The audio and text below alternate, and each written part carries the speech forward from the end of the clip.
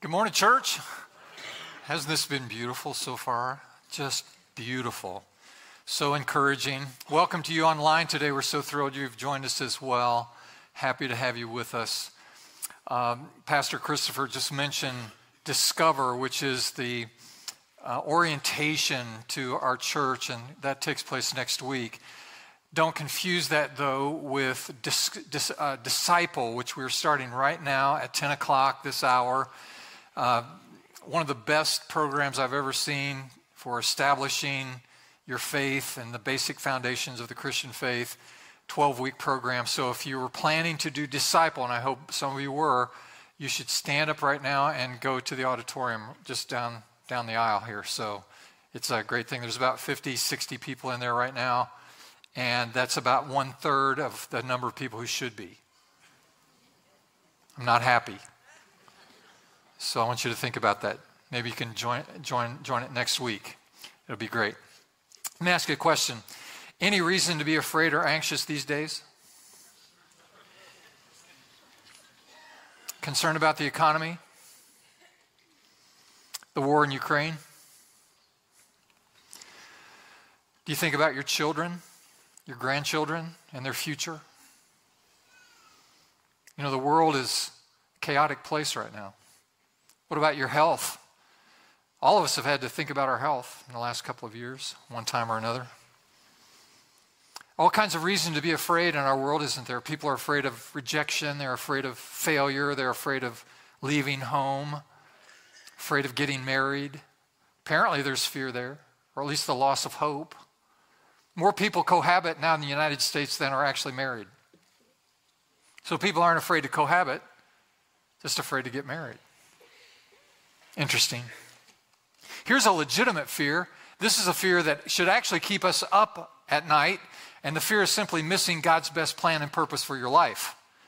Failing to realize God's destiny for your life and flinging yourself into it, that should keep you awake. Lord, am I on course? Am I on target?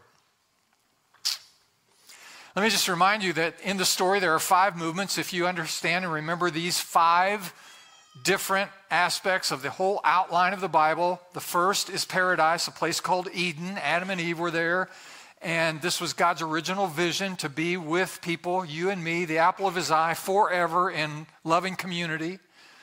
Adam and Eve rejected God's plan and vision for people and his relationship. They were cast out of the garden, and God then started a new plan to fulfill his vision. The nation of Israel was born. We find these unlikely characters, first Abraham, then Isaac, then Jacob, then Joseph, then Moses. We'll pick up the story with the character of Joshua today. So the story of Israel and then the story of Jesus. Remember that fellow, Jesus?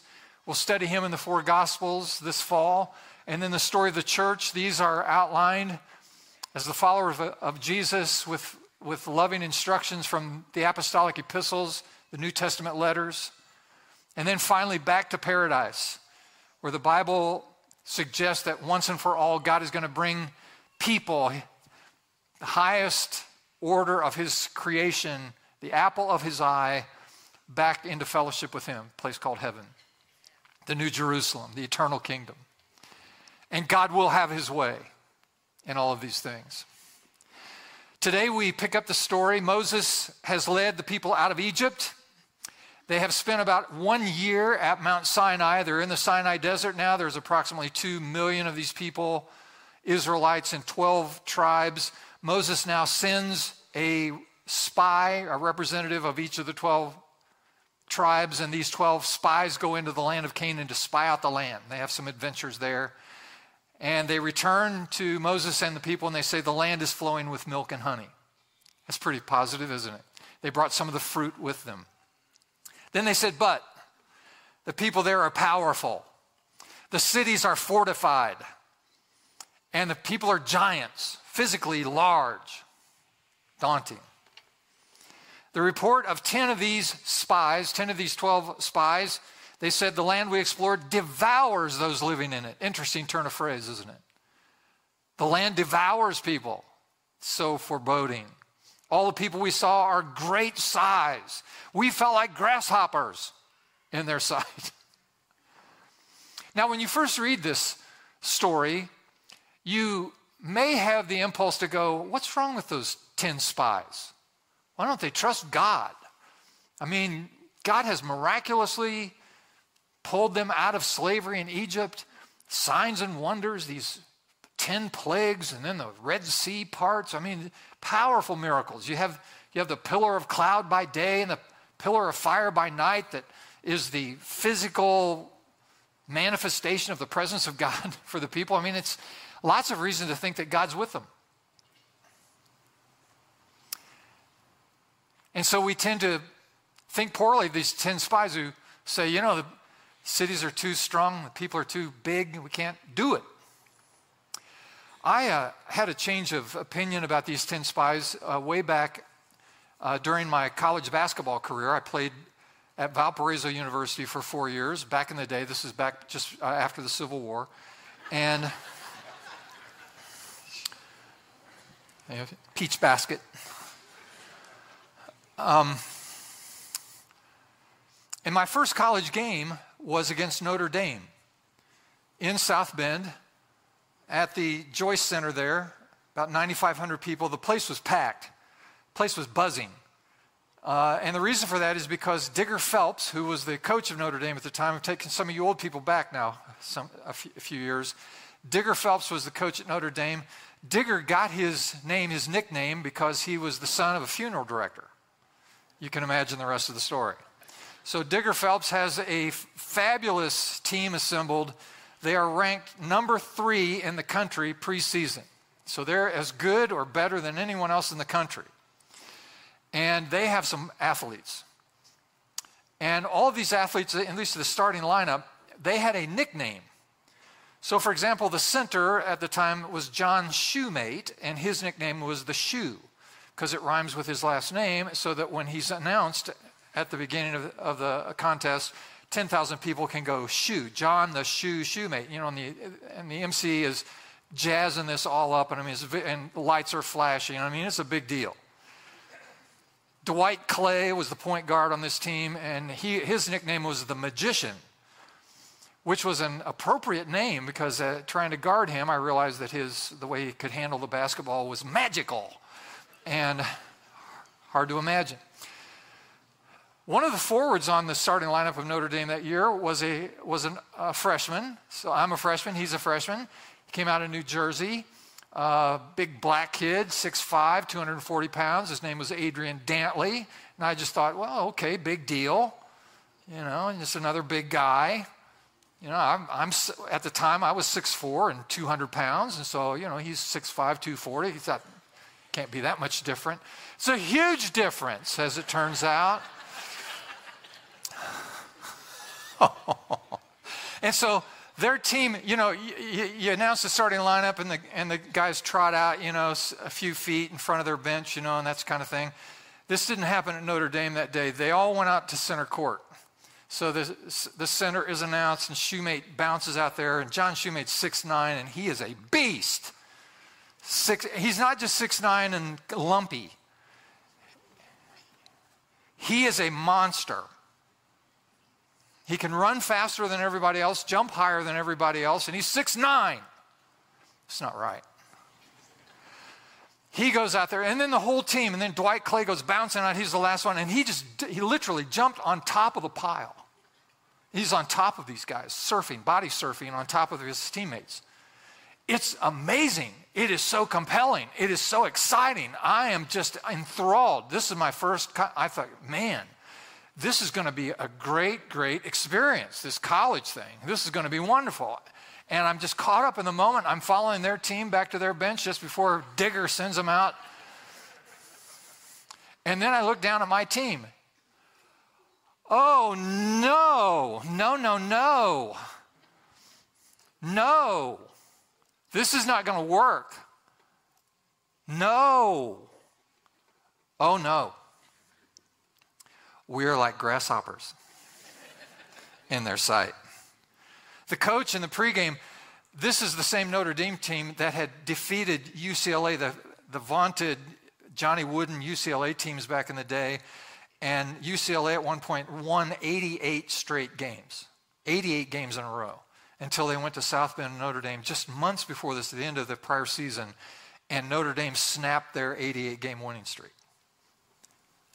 This is Bill Walton, Sidney Wicks, those guys at UCLA. And now we're in the locker room, same locker room. And I'm thinking, man, this is so cool. This is so great. Coach walks in, he's going to give us the pregame pep talk. And he says, boys, he said, men, he said, Notre Dame puts their pants on the same way you do, one leg at a time, just like that. And then he got this twinkle in his eye and he said, it just takes them longer to pull them up. So helpful. So encouraging. Coach doesn't believe it either. Let me just cut to the chase. We got smashed. We got hammered. I've been in hundreds and hundreds of athletic contests back in the day. It was the worst experience I've ever had. We got flattened like a pancake. It was just, it was overwhelming, very intense. When I finally got in the game, Adrian Dantley, most of you don't know that name, Adrian Dantley, he's a freshman guy, so I find myself guarding him for a moment, and what Adrian Dantley did to me that day changed my worldview. You know that phrase, all men are created equal? What a joke. What a joke that is. That's not even close to true. If you believe that, I got some land I want to sell you. It's just not true. Who knew it was Adrian Dantley? Adrian Dantley ended up scoring 23,000 points in the NBA. He's an NBA Hall of Famer. I just thought he was a big black kid from New Jersey. No, he's a world-class athlete and treated me like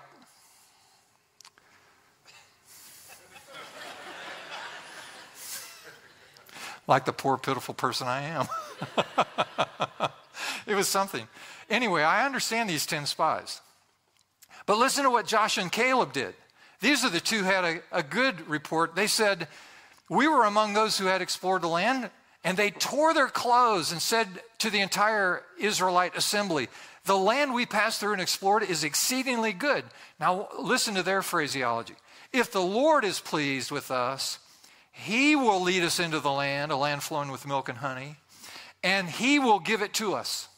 Only do not rebel against the Lord. And do not be afraid of people. That's so helpful. Because we will devour them. He turned the phrase right around, didn't he? The land devours the people. He said, no, we're going to devour the people in the land because the Lord is with us to give us help. Their protection is gone, but the Lord is with us.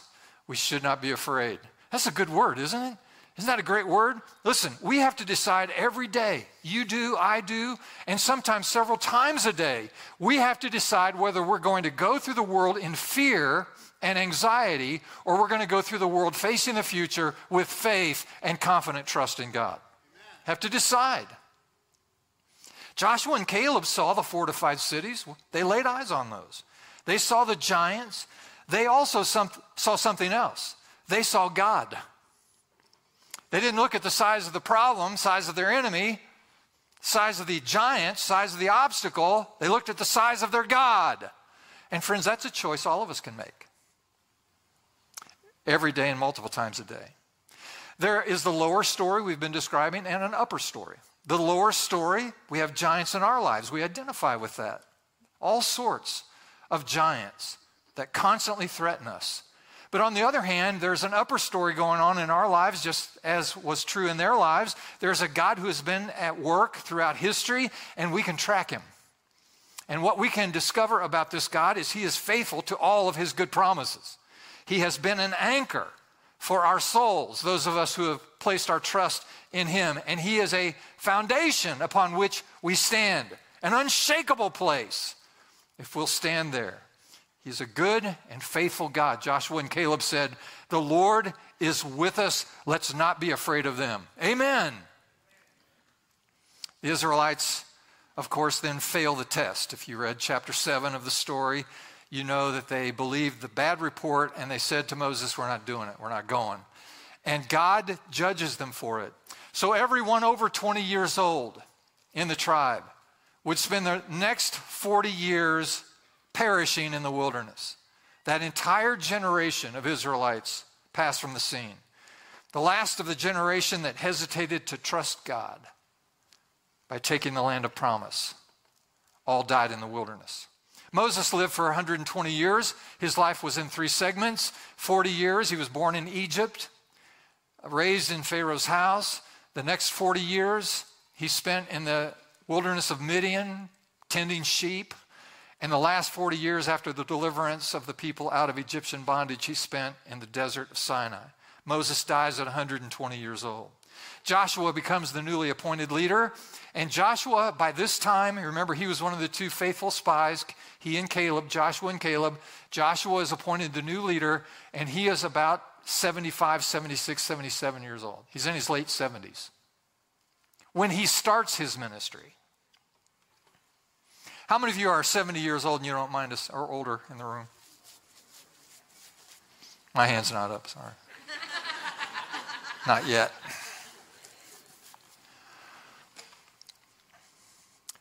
That's when he started his ministry. Let's let that soak for a minute. And they spent 40 years in this wilderness. By the way, you can fly over the Sinai Desert in about 2 hours. You can drive across the desert of Sinai in the right vehicle today in about 2 days. You can walk across the desert of Sinai in about 2 weeks if you're properly hydrated. They wander in that sand for 40 years. Look at Joshua chapter 1, verses 1 and following. We pick up the story. After the death of Moses, the servant of the Lord said to Joshua, son of Nun, Moses' aide, Moses, my servant, is dead. Now then, you and all these people get ready to cross the Jordan into the land I'm about to give to them, to the Israelites. I will give you every place where you set your foot. As I promised Moses, your territory will extend from the desert to Lebanon, from the great river, the Euphrates, all the Hittite country, to the Mediterranean Sea in the west. No one will be able to stand against you all the days of your life. As I was with Moses, so I will be with you. I will never leave you nor forsake you. It's a pretty good pep talk, isn't it? 2 points today, 1 word each. Here's the first one, courage. Everyone say courage. Courage. Look at verses 7 through 9 of Joshua 1. So God's speaking to Joshua, be strong and courageous, because you will lead these people to inherit the land I swore to their ancestors to give them. Be strong and very courageous. Be careful to obey all the law my servant Moses gave you. Do not turn from it to the right or to the left, that you may be successful wherever you go. Keep this book of the law always on your lips. Meditate on it day and night. He's talking about the law of Moses. He said, talk about it. Think about it. Share it with your family. Share the stories of your faith. Stay focused. Be careful to do everything written in it. Then you will be prosperous and successful. People in my world that I've observed over 50 years of following Jesus who want to be prosperous, who want to be successful, but won't follow the rules, won't follow the word, won't submit to God's will and ways. Why can't I be successful and prosperous? Because you're not paying attention. There are qualifiers, there are conditions to God's blessing in your life. Be strong and courageous. Do not be afraid. Do not be discouraged, for the Lord your God will be with you wherever you go. Now let's get through the list of promises here. I'll give you every place where you set your foot. No one will be able to stand against you all the days of your life. I will be with you. I will never leave you nor forsake you. Obey my law and you'll be prosperous and successful. Do not be afraid. Do not be discouraged, for the Lord your God will be with you wherever you go. Now that's an amazing list of promises. How encouraging. And God's trying to pump this boy up. Joshua now is coming into his own leadership, and the primary phrase and word that God gives to Joshua, and indeed to all of us, is only be strong and courageous. It takes courage to do this thing. And so every day we are called to face our fears. Every day we need courage. We need courage to seek the help we need. Everyone at one time or another needs help. It takes courage to ask for help, doesn't it? The deeper the problem, the more courage required to seek the help you need. We need courage sometimes to end a relationship that we know God is not blessing. It takes courage to break it off.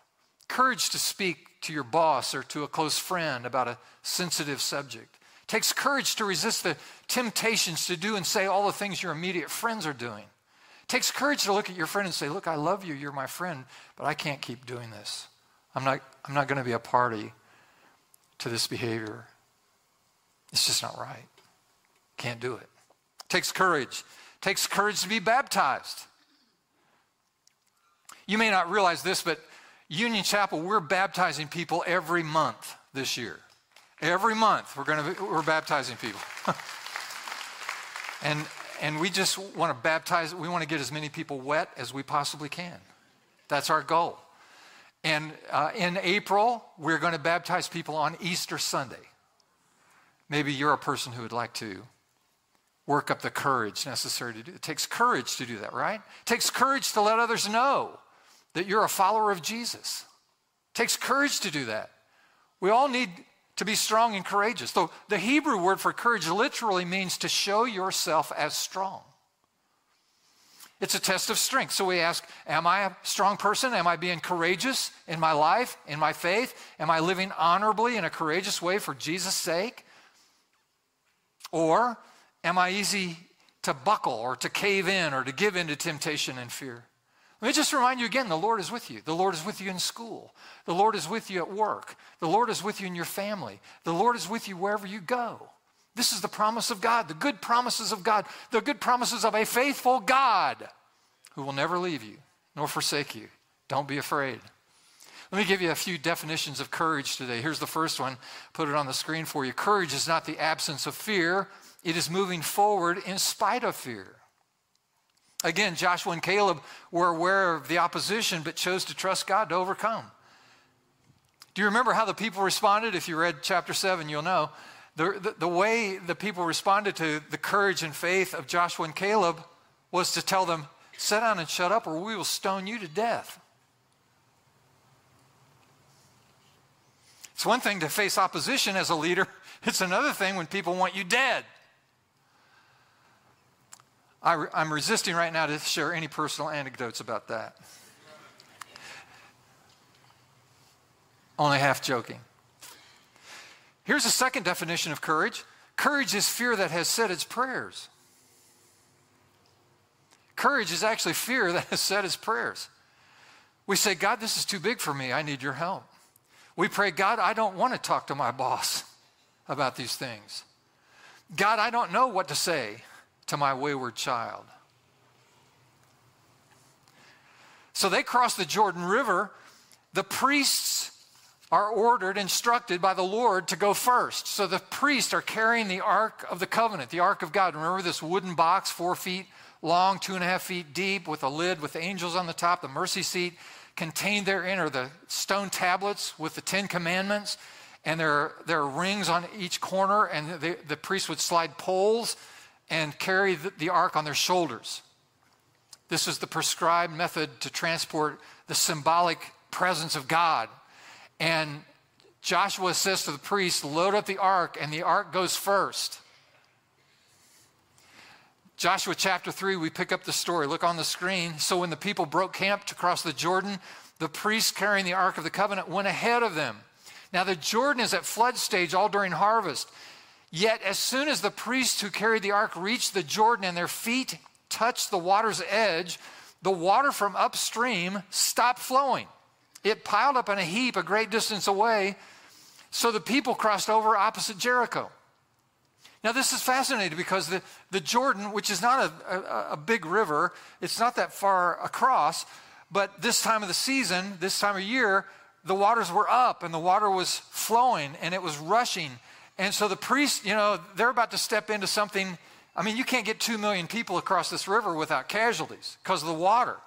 And the priests now are ordered to be the first ones through. And you can imagine the priest carrying the ark, walking up to the edge of the river going, I sure hope this ark will float because I'm going to need something to grab onto, and we get swept downstream. And as soon as they touch the water with their feet, they just put their toes in, and the water stops because God has it piled up, dammed up, upstream. It's an amazing moment, another miraculous moment. And of course, there's an easy application here, isn't there? Anyone now, any of you can teach the point of that moment. It's pretty obvious. Let me just say it this way. Sometimes God's miracles don't come until we first exercise our faith. You okay with that? We take the first step, and then God responds. We step out in faith, and then the miracles of God follow. This is the way it works, by the way. We walk by faith, miracles follow. Tonight, our junior, senior high ministry is doing an annual event they call Glow. It's a big party. You should come. You should send your kids. It's great. Lots of fun. There'll be a brief message, and it'll be great. Lots of pizza. Years ago, we asked the question, how can we more effectively reach junior, senior high kids? We found this ministry called 180, and our junior high, senior high ministry has been called 180 ever since. And what is now our chapel and counseling center, that building, we originally converted into a youth facility to accommodate the philosophy of 180. And before we had one more student than we had before, we invested as a church $300,000 in renovating that building in order to accommodate this new youth program. So before we had one new student, we were investing $300,000. And people would line up after this conversation with everyone and look at me and say, are you sure this is going to work? And I would say, nope, not sure. Think it will. Sure hope it will. Sure hope it works. Well, do you think it's wise to invest $300,000 in something that you don't even know is going to work? And I said, I know what will happen if we don't invest $300,000. What's happening is what we can expect to keep happening if we don't do something different. And not reaching a generation of young people is not an option. So we stepped out in faith. And we spent months preparing this building, spent all this money, and the first night we opened 180, it got overrun with students. It was too small. It was inadequate. I went home that night depressed. I went home and said, what a small-minded, small-hearted, small-faith person am I? $300,000 for a building that is totally inadequate for what God had in mind. Over the course of the next 12 years or so, we had 100,000 different kids attend our youth program. We baptized over 1,200 teenagers in those years. Amazing. This building was originally constructed primarily for use with our youth program. This whole building, 40,000 square foot building. That's why there's a gymnasium in here.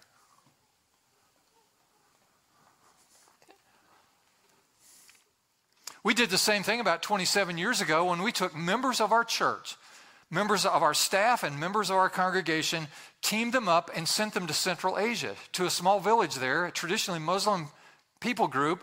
And so we sent them there in the middle of nowhere. We risked the lives of our dear friends and colleagues to send them to in the middle of nowhere. It looked like the Wild West from 175 years ago. No reasonable medical care or infrastructure of any sort.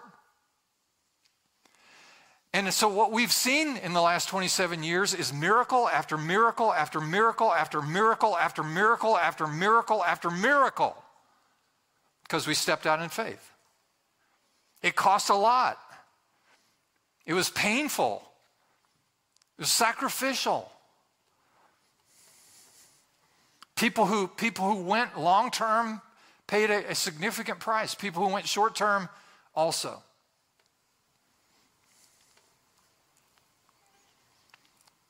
So let me make this conclusion. I'll put this on the screen. The reason most Christians and most churches never see a Bible-sized miracle is because they never exercise enough faith or take a big enough risk to need one.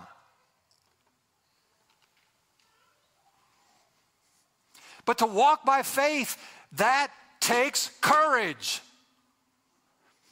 You discern the will of God, and then you fling yourself into it. And God looking, his eyes run to and fro throughout the whole earth, seeking people whose hearts are totally for him. And when he finds such a people, he will release his miraculous provision. It's amazing.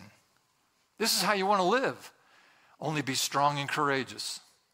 God said to Joshua 3 times, only be strong and courageous. Here's a lesson of leadership, friends. One of the important lessons of leadership. Listen, if you're a leader, listen. If you flinch, you're dead. Period, stop. Don't flinch. Can you see Joshua in his tent with his wife at night going, gee, I'm not sure I can do this.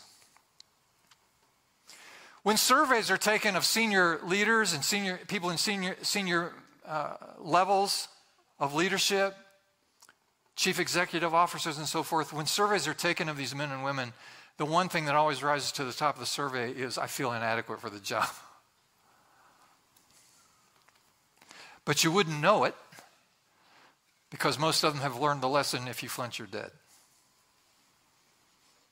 Someone came up to me years ago when we first purchased this whole campus here. It was a used car lot, and it was deplorable. I mean, the roof was caving in, the windows busted out, volunteer trees growing in the parking lot. We bought this thing, we're going to make it into a church. Someone walked up to me, and we just borrowed a lot of money to fix up the buildings. And someone walked up to me, and they looked at me, and they put their finger on me. She's pretty short. She reached up and put her finger on my chest like that, and she said, the summary was, we're going to follow you and borrow all this money, but you better know what you're doing. Just like that. I reassured her. I looked her right in the eye. God is with us. This is great. You'll see God's going to provide. It's going to be so great, so good. And I turned around and walked away from her, and I went, who knows what they're doing? I don't know what I'm doing. You don't know what you're doing either. So don't look at me like you know what you're doing. Nobody knows what they're doing. Never done this before. How can you know what you're doing? Everyone say courage. One more time. Courage. Yeah. What is God asking you to do right now that will allow you to face your fears? You know what they are. You know the giants in your life. What is God asking you to do in a courageous way to face into those fears? And this is all followed in Joshua's life by an extensive military campaign. Jericho's the first encounter, this fortified, this walled city, and this amazing story about marching around this thing, and then the walls falling down, just amazing. And then they encountered the city of Ai, and then various city-states and tribal peoples. At one point, a confederation of 5 kings get together and say, if we muster all of our troops together as one, maybe we can slow down the Israelites as they're coming to take over the land. The majority of the book of Joshua is about the military campaign that was overwhelmingly successful. Let me stop right there, just hit pause for a second. You notice these lights coming on and off sometimes, almost every week now? We have a phenomenon going on in this building, on this campus. We do not know what's causing it. We've talked to the utility company. We've paid a lot of money to electrical professionals to sort this out. We have a breaker board, of course, with the circuits, and these breakers just indiscriminately pop. It's not the same ones every time, just like different ones at different times, unpredictably. And we don't know why, and no one can tell us why. We don't know what the problem is. So I mention this because there may be someone here who knows the answer. If you think you know the answer, talk to the guys in the sound booth before you leave, okay? We'll pay you if you actually know the answer, because we're at the end of it. We don't know if it's a natural phenomenon or it's just the devil messing with us. because it's mysterious. We don't know what happens. So, the lights go off, and, we go back and push the breaker back in, and it may stay on for the next 3 weeks, and then it may go off at some moment. The good news is that the sound system keeps working. Yeah. Exactly.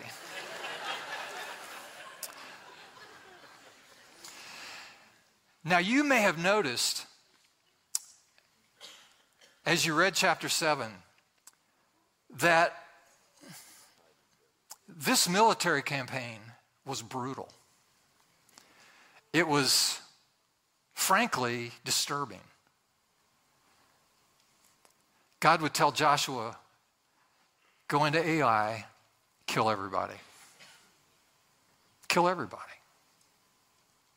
I remember this is 3,400 years ago. No one was wearing "What Would Jesus Do" bracelets. This is a barbaric time. And so people wonder, how does this fit into the God that we know from the New Testament and the God of grace and mercy that appeals to us? What's going on here? I think the best answer to that is to remind ourselves that God told Abraham, remember the original father, back in Genesis 15, way back. God told Abraham that when your descendants take the land of promise, he said the people, and he named them as Amorites, the people living in the land will have experienced, listen to this now, will have experienced, and I quote, their full measure of sin. So God told Abraham, when your people eventually take the land, the people who inhabit the land will have experienced their full measure of sin, and my judgment will come against them. Whoa. Apparently, in the economy of God's judgment, it's possible to fill up some kind of container only God can see until it's completely full of rebellion and sin. And at that point, judgment comes. Let me just remind you of something, friends. This won't be the last time that God dramatically judges and ultimately separates people based on their relationship with him.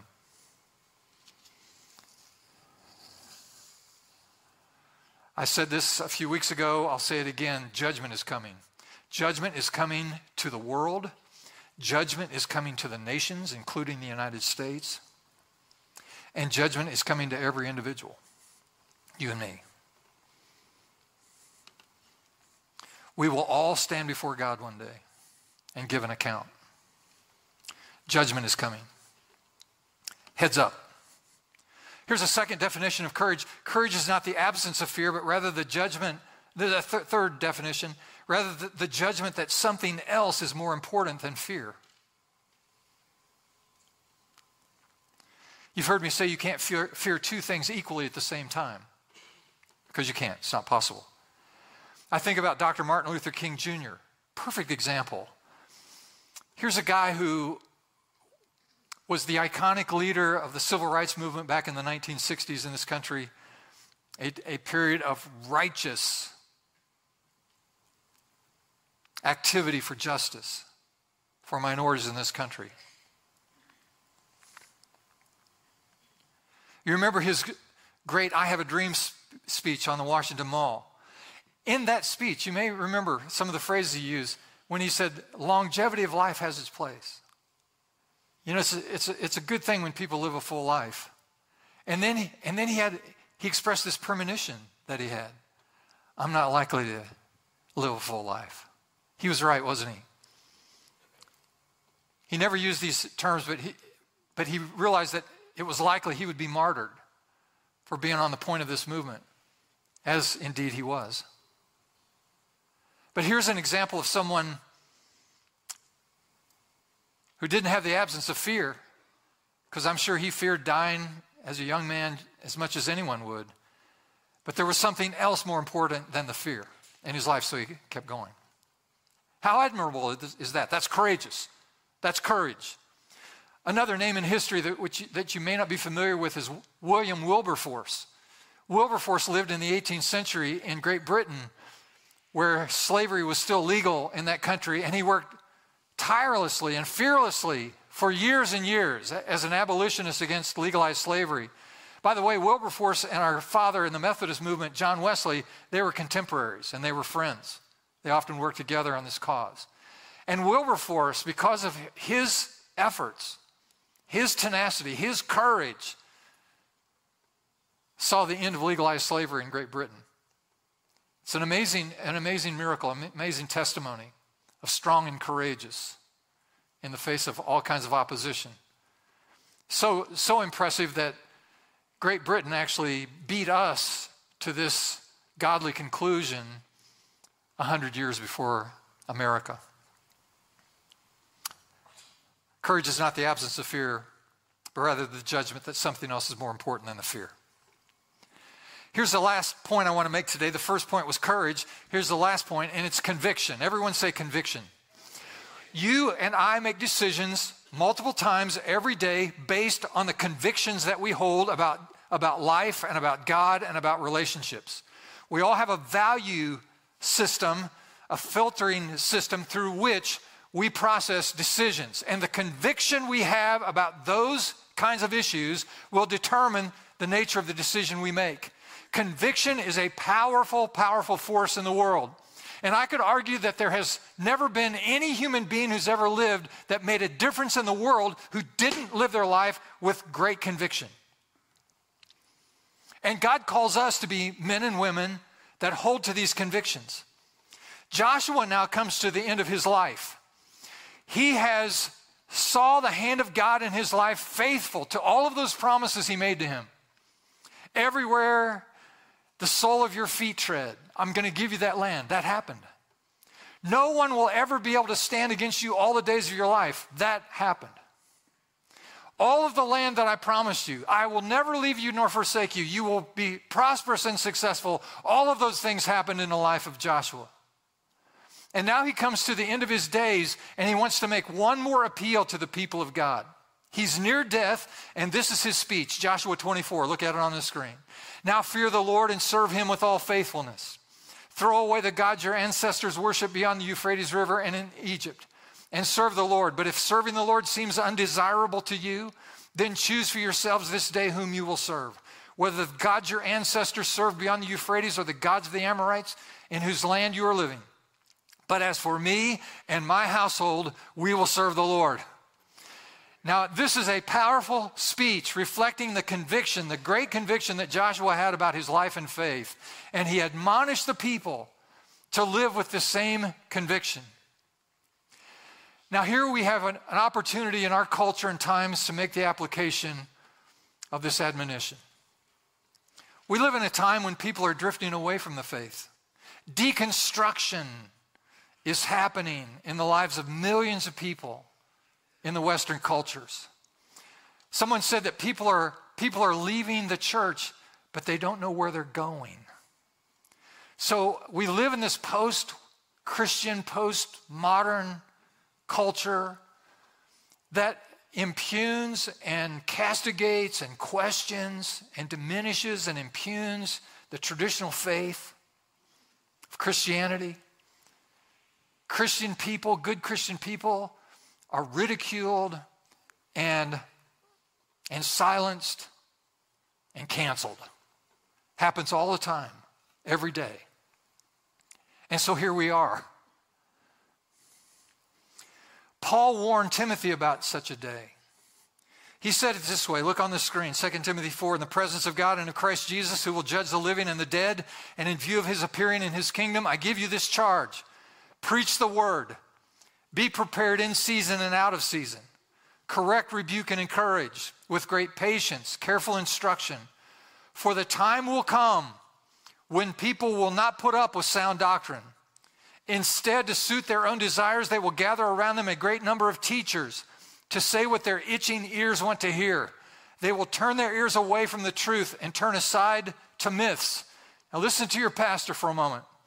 We are giving witness in 2020 in the United States and many parts of the world where this prophecy from the Apostle Paul to the young Timothy is coming to pass. We are seeing this in many, many places. Most if not all of the mainline historic denominational churches in America are compromised, starting with the leadership of those churches, where men and women now have chosen to lay aside the undefiled gospel of Jesus Christ and to preach other gods and to suggest other idols and other ways that you can manage to find a relationship with God. It is apostate. It is heretical. In many parts, it is preaching the doctrine of demons. And people are flooding out of churches because of it. Deconstructing the faith. Anyone with an ability to exercise any level of critical thinking, when they hear a Christian leader go, well, listen, I know that for 2,000 years in the history of the Christian faith, Christians have believed these things as high point markers. These have been the points of doctrine that are irrefutable. No one has challenged these points of doctrine for 2,000 years. This is the faith once delivered to the saints. And now Christian leaders are going, but we know better. We're smarter than anyone who's ever lived. We're more evolved. We're more sympathetic. And so it doesn't really matter if you believe all of these points relative to historic doctrine and traditional belief. These are the new options available to you. And people with critical thinking listen to them and they go, what is the matter with them? They don't even have the conviction of the faith that they profess to believe. And so people find hypocrisy in that. Folks who are actually preaching the doctrine of demons in today's culture actually think that if they're open-minded and open-hearted and their doors are open to anyone and everyone, no matter what you believe or how you practice your life, that will be invitational and that will be attractive to people. Just the opposite is true. People are still looking for the truth. And people are looking for people who have a conviction about the truth and are willing to share it in loving ways. And so listen to me. As for me and my house, we're going to serve the Lord. Everyone else can walk away, but I'm not walking away. Everyone else can compromise the message. You're looking at a boy who's not going to compromise the message. I reserve the right to be wrong about everything, but we'll let God judge between me and you. I'm not backing off of the faith once delivered to the saints, and neither should you. There are voices in our culture today, prophetic voices that saying in these last days, God's going to send a worldwide revival and lots of people are going to come to faith. And I hope that's true. I want to believe that. That's encouraging. That's exciting. Here's the problem. The Bible doesn't teach such a thing. The Bible actually teaches that there's going to be a great falling away, that the hearts of people who know Jesus Christ, their hearts will grow cold, wax cold, and they'll drift away. And we're seeing that happen right now. And so I'm speaking for myself. As for me and my house, we will serve God. And listen to me. I'm calling you to a conviction to follow Jesus, no matter what. Don't you drift away. Don't you be deceived. Don't you get distracted. And don't leave the faith. You stay fastened safe to the anchor of your soul, who is Jesus Christ. Let the voices rage. Let the culture slip away. Let the world go to hell.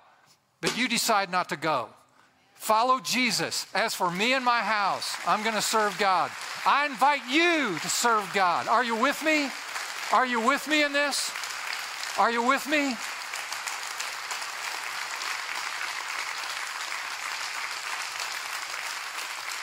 Beth and I have been talking about this for several months now. We had a handful of people out in the cornfield, and that's when we started preaching. And I preached the same way then as I do now. And I discovered that people actually want to follow Jesus, and they want to do it wholeheartedly. And I'm encouraging you to come along and stay faithful, because knowing Jesus matters. So when God looks over the landscape of this area of the country here in East Central Indiana, because the eyes of the Lord look to and fro, when he goes over the landscape of this area, he is going to find faithfulness, and he's going to find it right here. Praise God. So there are only two ways to face the future, friends. You can face it in fear and anxiety, or you can face it in confident trust, courageous faith, in the God who promised, as he began a good work in you, to be faithful to complete it. He is a reliable God. Trust in him. The Lord is with us. Do not be afraid. Amen? Let's pray. Lord, we thank you this morning for your presence, for your word, for this wonderful model in the person of Joshua, who represents for us what strong and courageous looks like. Help us to follow. Help us to follow. Help us to follow, we pray. In Jesus' name. And the people said, would you stand?